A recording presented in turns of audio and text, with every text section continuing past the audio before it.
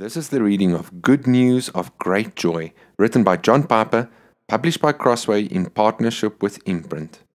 Day 16, God's most successful setback. Philippians 2, verses 9 to 11. Therefore God has highly exalted him and bestowed on him the name that is above every name, so that at the name of Jesus every knee should bow, in heaven and on earth and under the earth, and every tongue confess that Jesus Christ is Lord, to the glory of God the Father. Christmas marked the beginning of God's most successful setback.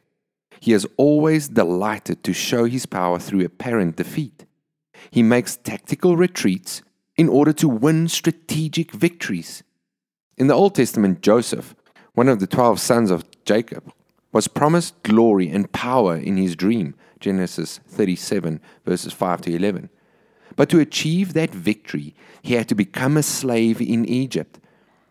And as if that were not enough, when his conditions improved because of his integrity, he was made worse than a slave, a prisoner. But it was all planned by God for his good and the good of his family, and eventually for the good of the whole world. For there in prison he met Pharaoh's butler, who eventually brought him to Pharaoh, who put him over Egypt. And finally his dream came true.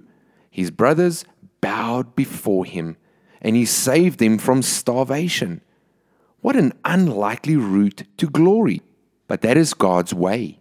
Even for his son, he emptied himself and took the form of a slave, worse than a slave, a prisoner, and was executed. But like Joseph, he kept his integrity. Therefore God has highly exalted him and bestowed on him the name that is above every name, so that at the name of Jesus every knee should bow. Philippians 2, verses 9 to 10. And this is God's way for us too. We are promised glory if we will suffer with him, as it says in Romans 8:17.